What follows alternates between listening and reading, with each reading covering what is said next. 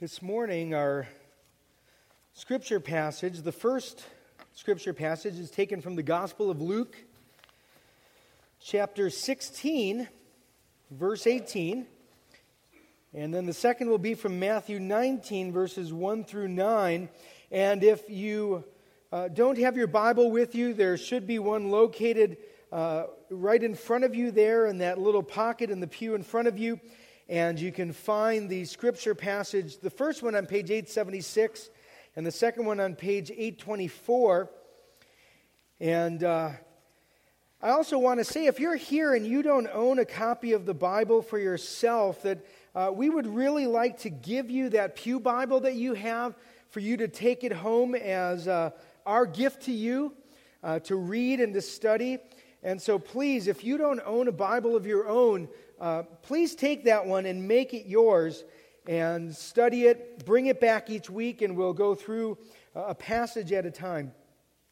Luke chapter 16, beginning in verse 18, and then we'll go on to the Matthew passage. Luke 16, verse 18. Everyone who divorces his wife and marries another commits adultery, and he who marries a woman divorced from her husband commits adultery. And now in Matthew chapter 19, beginning in verse 1, Matthew chapter 19, verse 1. Now when Jesus had finished these sayings, he went away from Galilee and entered the region of Judea beyond the Jordan. And large crowds followed him, and he healed them there.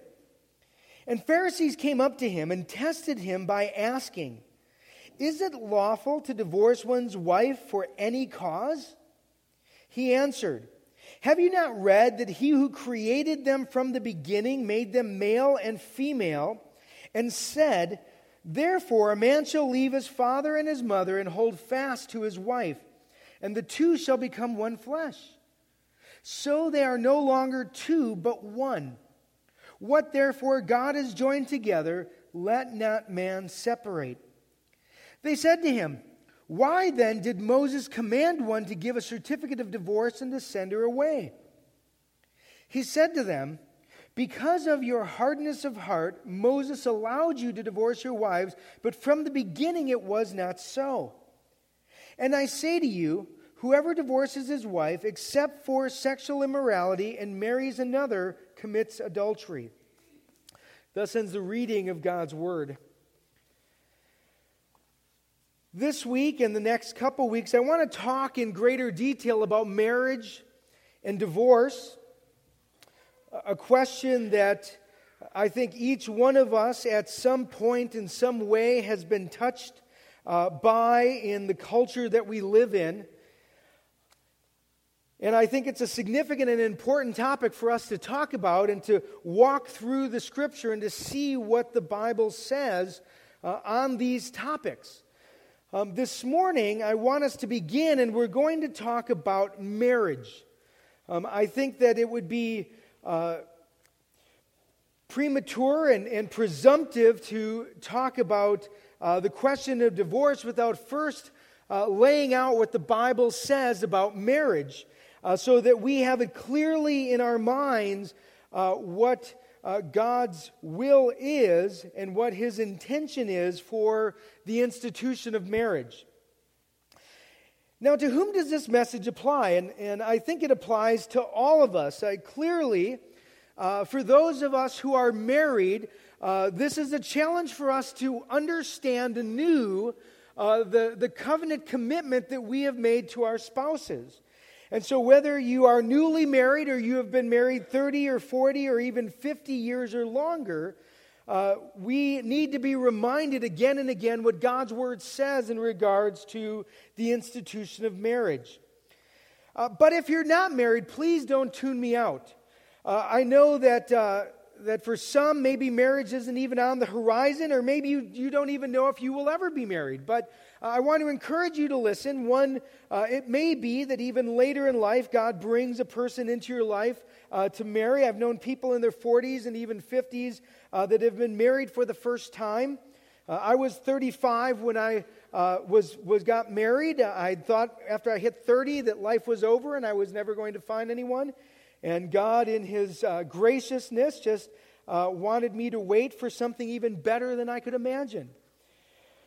But for all of us, this applies. And I want to encourage you, even for parents of young children, that take to heart some of these things that we're going to talk about today so that you might teach them to your children. I think that when I look at the institution of marriage and I look at what's is happening in our culture and honestly what's happening in our church, I recognize that in many ways we need to do something differently than we're doing. If the statistics nationwide are even close to accurate about those who profess to be born-again Christians, then I recognize that there is something that is amiss that we need to address. Let me make one other point. To those of you who may be here this morning who have gone through a divorce, by the things I say this morning, I don't want to cause you added pain. Perhaps as you listen this morning that you might recognize an area of your life or perhaps even an area of sin in your life that you haven't confessed, and this is God's call for you to turn to Him in grace and forgiveness and be embraced by the love of our Savior. And if you have experienced a failed marriage and you have been sinned against by your former partner, know that God loves you and that He is the healer of broken hearts. And so I don't want you to hear what I'm saying this morning and take it in a way that is not intended, but we do need to look through what the Bible says about marriage. You know, we do some good things in marriage and marriage preparation. I know here as a church we have mandatory premarital counseling. For those who are going to be married here as a part of the church, we try to encourage them to go through that. But even as I think about that, if you go through 6 or 8 weeks, I know some churches even have longer premarital counseling than that. Really, preparation for marriage needs to begin much sooner than during the engagement period. Really, it needs to begin in childhood. It needs to begin during youth ministry. It needs to begin so that throughout the life of the church, as children grow up and they begin to think about being married, that they understand the reality of the weight of the commitment of the vow that they are going to make. And so I think as a church to recognize that in some ways we have done some good things, but that we need to build on it and do even more. And I would add to that even in regards to marriage, teaching children and understanding the essentials of it is vital to the health of the church. In our culture, marriage, and I realized this when I got married, having been in a lot of other weddings, so much time and energy and effort is taken on that wedding day.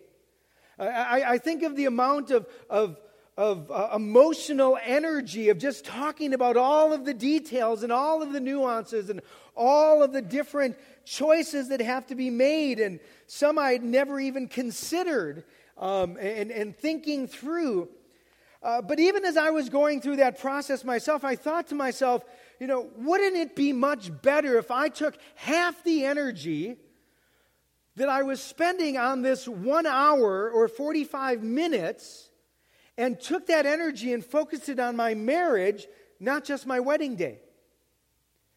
And I think in our culture, we have made the wedding day of such high priority that it's taken an inordinate focus away from a young couple or an older couple preparing for their actual marriage, because so much of their time and energy as effort is focused on the wedding ceremony.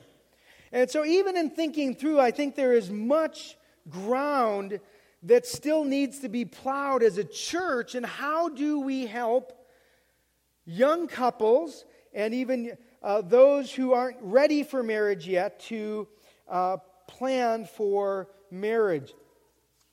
I think even as a church too, and as parents and of those who have loved ones, there are times, and I've seen this even in my own life with friends of mine, that there are times as a church or as a pastor or as a parent or as a friend where if we see somebody who is in a relationship that we recognize is not healthy or right or good, that as we understand what the high calling of marriage is, that we have the courage to step up and to step into that situation, even saying to the person, as I see your relationship, I do not believe you're in a place to get married. Or as I've had to do with a couple of my friends over the years, that I've had to meet with them and say, I want you to know that I don't think that this is a good relationship, and the two of you shouldn't get married at all. That there are too many problems, too many challenges, there's too much unhealth in the relationship, that where you are in the direction that you're going, you're not going to be in a place to have a healthy marriage. And so I think as a church, as we understand the calling of marriage, that we're willing to have the courage to say the tough things. And as parents, as friends, as relatives, as people who are close to the situation, even as a pastor, I feel the pressure of doing premarital counseling. And I've had to tell couples that I don't believe that they should get married, and I don't believe that I'm the one to perform your wedding if you're going to move forward with this marriage because of the things that have come up during our time together. And let me say, you're not popular by doing that. But we need to have the courage to recognize how true love sometimes has to say the things that aren't easy to say. So this morning I want us to talk about marriage. I'm going to base it primarily in Matthew 19 and then Genesis chapter 2. And just dealing with the institution of marriage, we'll deal with other questions coming up in the next few weeks, and so I'm not glossing over them, but I want to deal with them having laid this foundation of what the Bible says in regards to marriage. And so this morning I want us to talk about two realities of marriage. I'm not going to say everything there is to say about marriage, but I do want to talk about two realities, the foundation of marriage and then how marriage should look in practice. And so first of all, I want us to look at the foundation of marriage and what Jesus says here in Matthew and what it says in Genesis chapter 2. So if you have your bookmark, we're going to be going back and forth between Matthew 19 and Genesis 2. So feel free to put a bookmark in there as we look at what the Bible says in regards to marriage. Jesus is approached by the Pharisees. There were different schools of thought in regards to marriage and divorce. There was a very lax school of thought that thought for any and every reason that there was divorce. There was a more strict school that thought there were some reasons why divorce was legitimate. And they approached Jesus. They really want to catch him on the horns of a dilemma in regards to this issue because it was such a cultural hot topic. And so Jesus begins to answer them. They ask this question, verse 3 of Matthew 19, is it lawful to divorce one for any cause? Which was one of the ideas that was floating around during Jesus' day.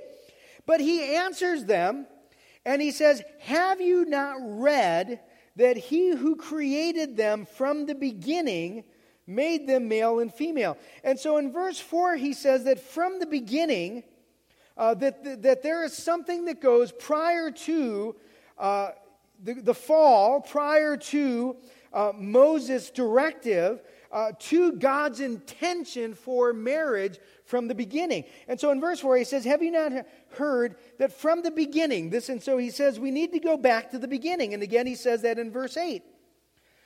In verse 8 he says, he said to them, because of your hardness of heart, Moses allowed you to divorce your wives, but from the beginning it was not so. And so a proper understanding of marriage needs to go back to the beginning of what was God's intention for marriage.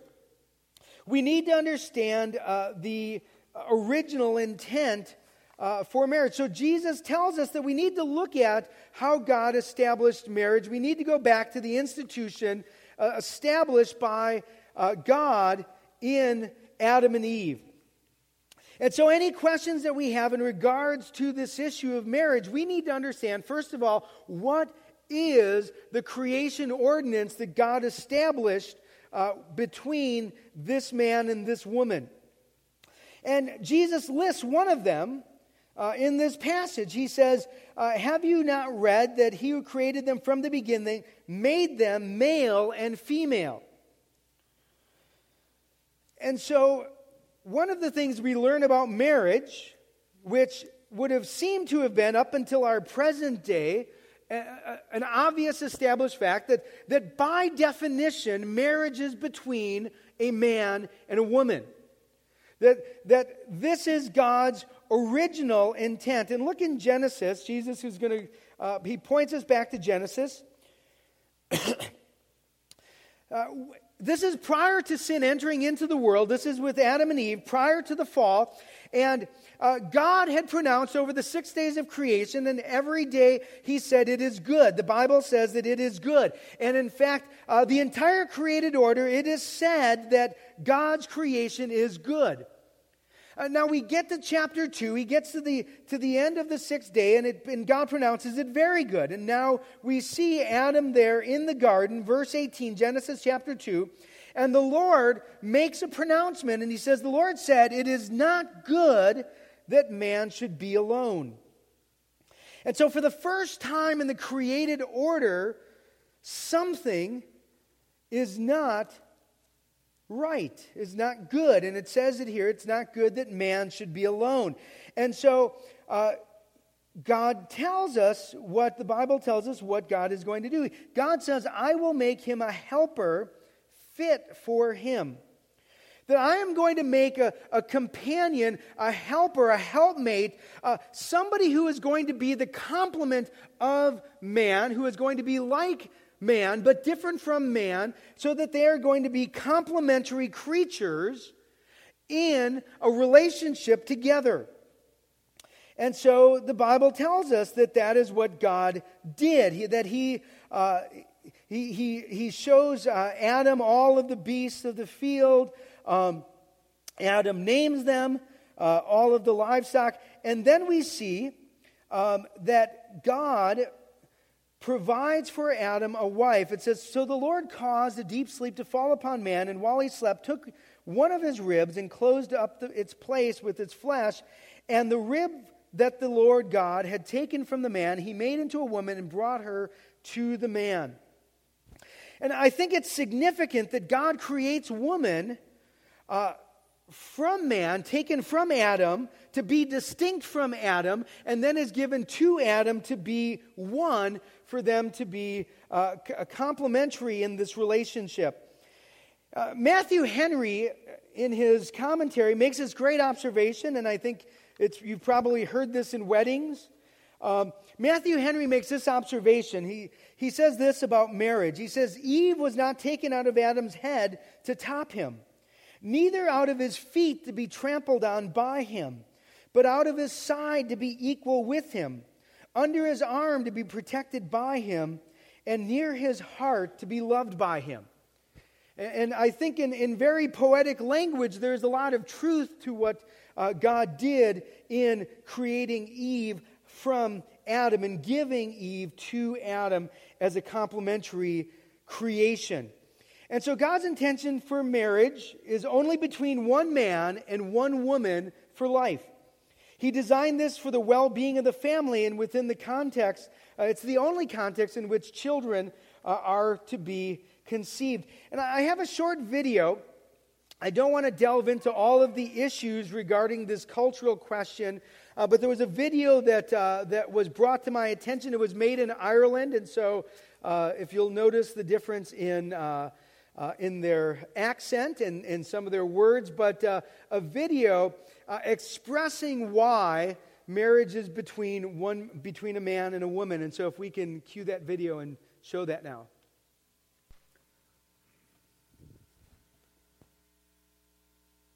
When a man and a woman fall in love, they can get married, right?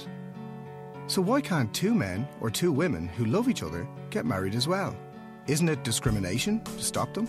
Except it's not discrimination to treat different situations in different ways. Everyone in caring, dependent relationships deserves legal protection, including gay people. But the relationship of a man and a woman is unique.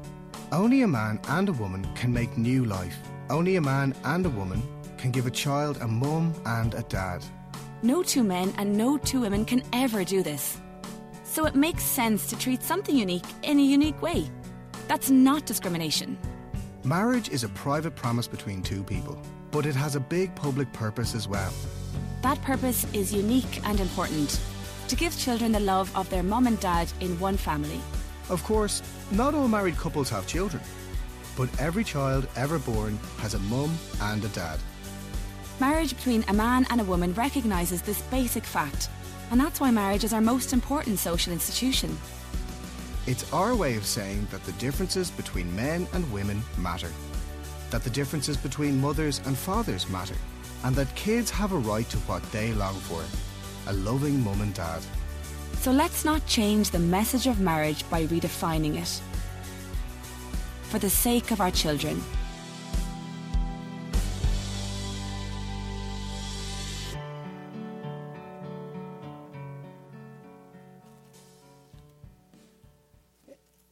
I think that's self-explanatory, but the reminder of God's intention as we look through Genesis, as we look through what the Bible says about marriage, that it is between a man and a woman for life. There's a third point, a third truth in regards to the foundation of marriage, and this is one that I think, to me, is one of the most significant and central realities of marriage and is often overlooked. I think if the implications of it were understood and accepted and lived out, it would make a fundamental difference in how we relate as husbands and wives, and I think it would make a difference in our entire perspective on the institution of marriage. And so let me share with you this third truth that we find in the pages of the Bible, and that is this: marriage is not a contract, but a covenant relationship. We don't think in terms of covenants. The Bible talks about covenants. We don't think in terms of covenants. We're very familiar with the idea of a contract, and oftentimes we equate the two, but they really are different and distinct in a number of key ways. What's the difference between a contract and a covenant? Aren't they the same thing? And I would say no, they're not. And our understanding of the difference is key to our understanding of how marriage is supposed to function. And I think, again, as young couples who are preparing to be married, older couples, even as you evaluate your own relationship, to ask yourself, is this the reality by which I function out of, make my decisions, and treat my spouse? And so the idea of a covenant as opposed to a contract. Winston T. Smith, in his book Marriage Matters, talks about what a contract is. And he says a contract is really you give to get. You give to get. That is the essence of a contract. He says this: a formal agreement to give to get is called a contract. If you do your part, then I'll do my part. We all live with contracts, he says. Contracts are often put into place to prevent people from manipulating one another. We use contracts to enforce rules of fair play. In that sense, even the pagans and tax collectors observed a crude form of love. You remember, they even love those who love them. But that isn't the fullness of love that we're called to in marriage. Unfortunately, in our culture, and even sometimes in our own thinking, we view marriage as a contract. That I've made an agreement with my spouse, and I have things that I've agreed to do, and she has had things that she agrees to do, and I fulfill my part of the bargain, she fulfills her part of the bargain, I owe this to her, she owes this to me, and if she doesn't fulfill her part of the bargain, then that gives me the right to not fulfill my part of the bargain, because it's a mutual agreement, it's a contract that we have entered into. And so there is a sense of expectation, a sense of obligation, a sense of a right that we might have. We see contracts, and even in sporting events, sports figures, they're under contract and they decide that they don't like the terms of the contract, and so they're going to renegotiate the contract to get a better deal. They may walk out on their contract. We see lawsuits of people suing for breach of contract. There's a give to get. I give you something, you give me something, I get something from you. And so there's this transactional reality of a contract that unfortunately we view that as the foundation of marriage sometimes. And even if we don't say we do, often we do in practice. We may not say that this is how we function, but how we treat our spouses, well, if they're nice to me, I'll be nice to them. If they do things for me, I'll do things for them. And so there's this mindset of a contractual agreement in marriage. A covenant is a very different type of pledge.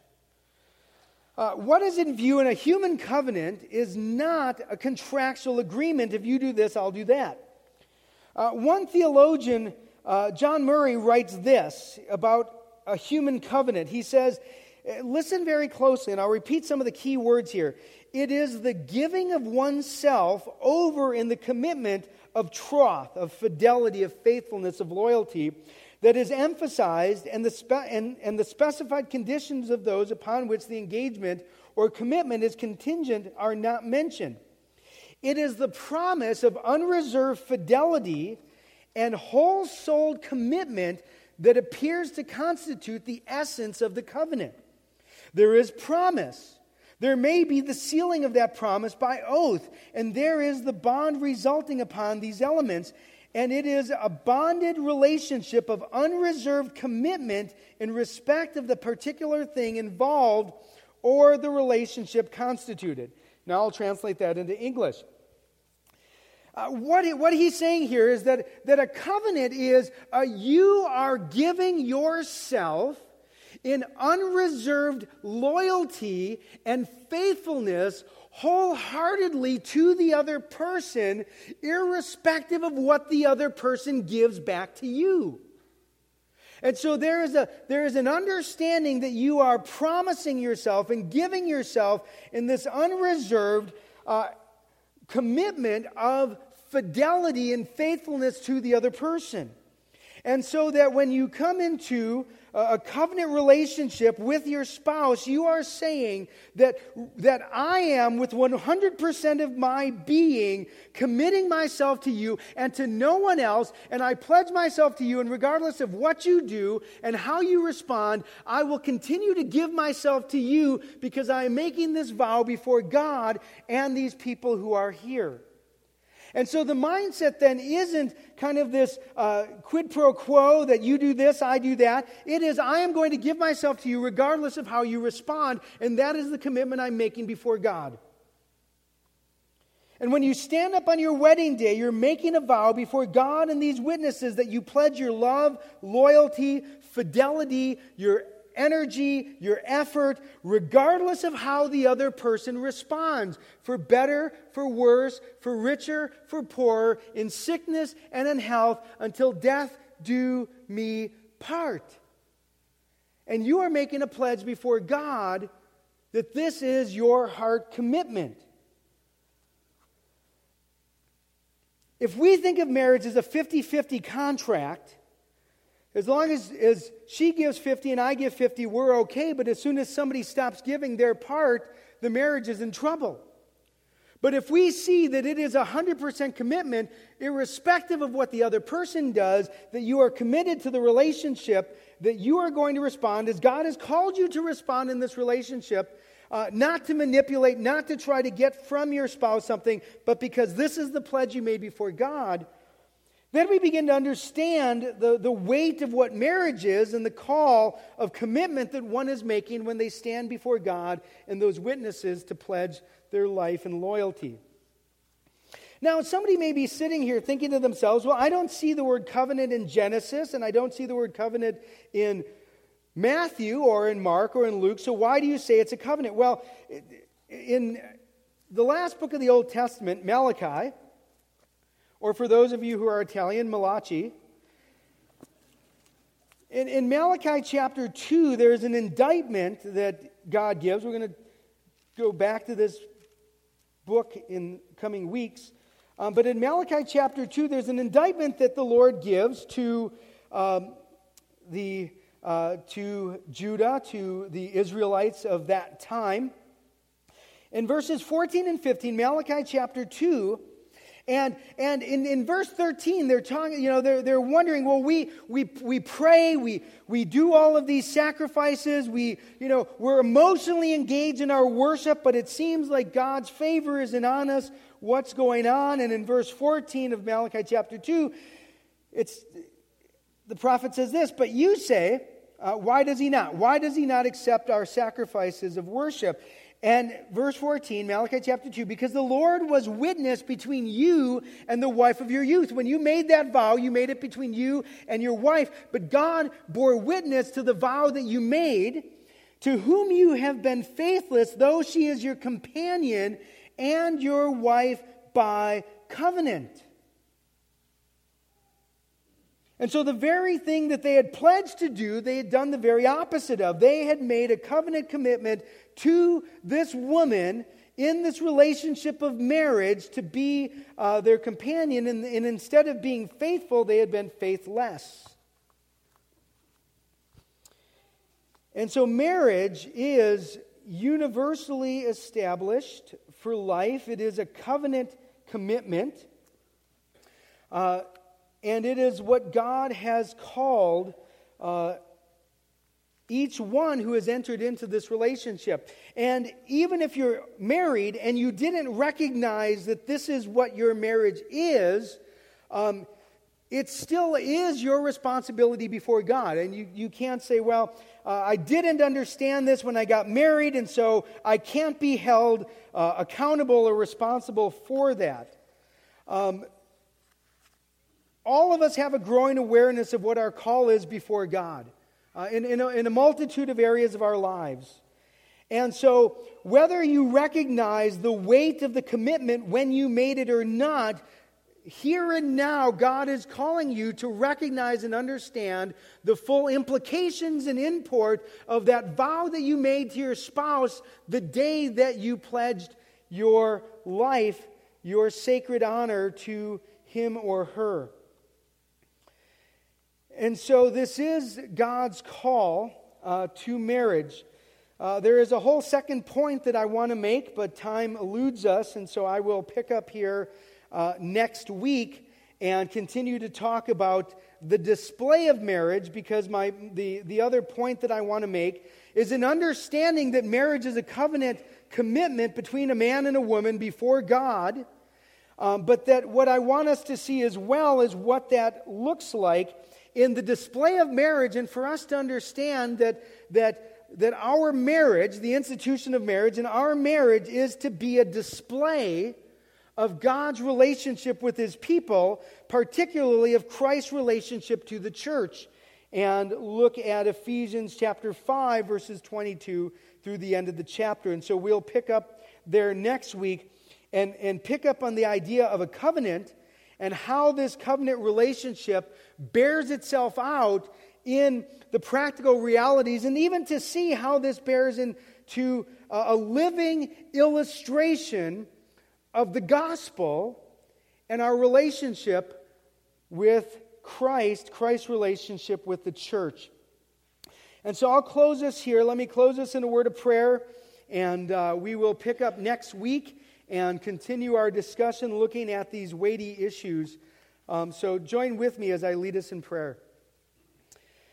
Father, as we gather here this morning and we think about the weight of commitment of this institution of marriage that you have given to the human race for our well-being, for our good. And Lord, we see that this isn't just for Adam and Eve, but it is for all generations, and it is for us. And Father, I pray for each one of us here, for those who who have never been married and maybe don't plan on being married, and yet to understand this, to know how to pray for their friends and their loved ones who are married. For those who are about to get married and considering the reality of what they are about to undertake, that they don't undertake this lightly or unadvisedly, but soberly and in the fear of you. And for those of us who are in marriage, Lord, that we might recognize anew that you have called us, and what we have pledged to do is to give ourselves wholeheartedly and unreservedly to our spouse. And may we do that to the best of our ability by your grace. And Father, I do pray for those who are here who are who struggle with the pain of a failed marriage, that your grace and your mercy, your love, your forgiveness, and your full restoration to all those who come to you might be theirs in full measure, and that they know that they are in good standing with you and that your love is on them as your children. And so be with us now, Lord. Be glorified in our lives. We pray in Christ's name. Amen.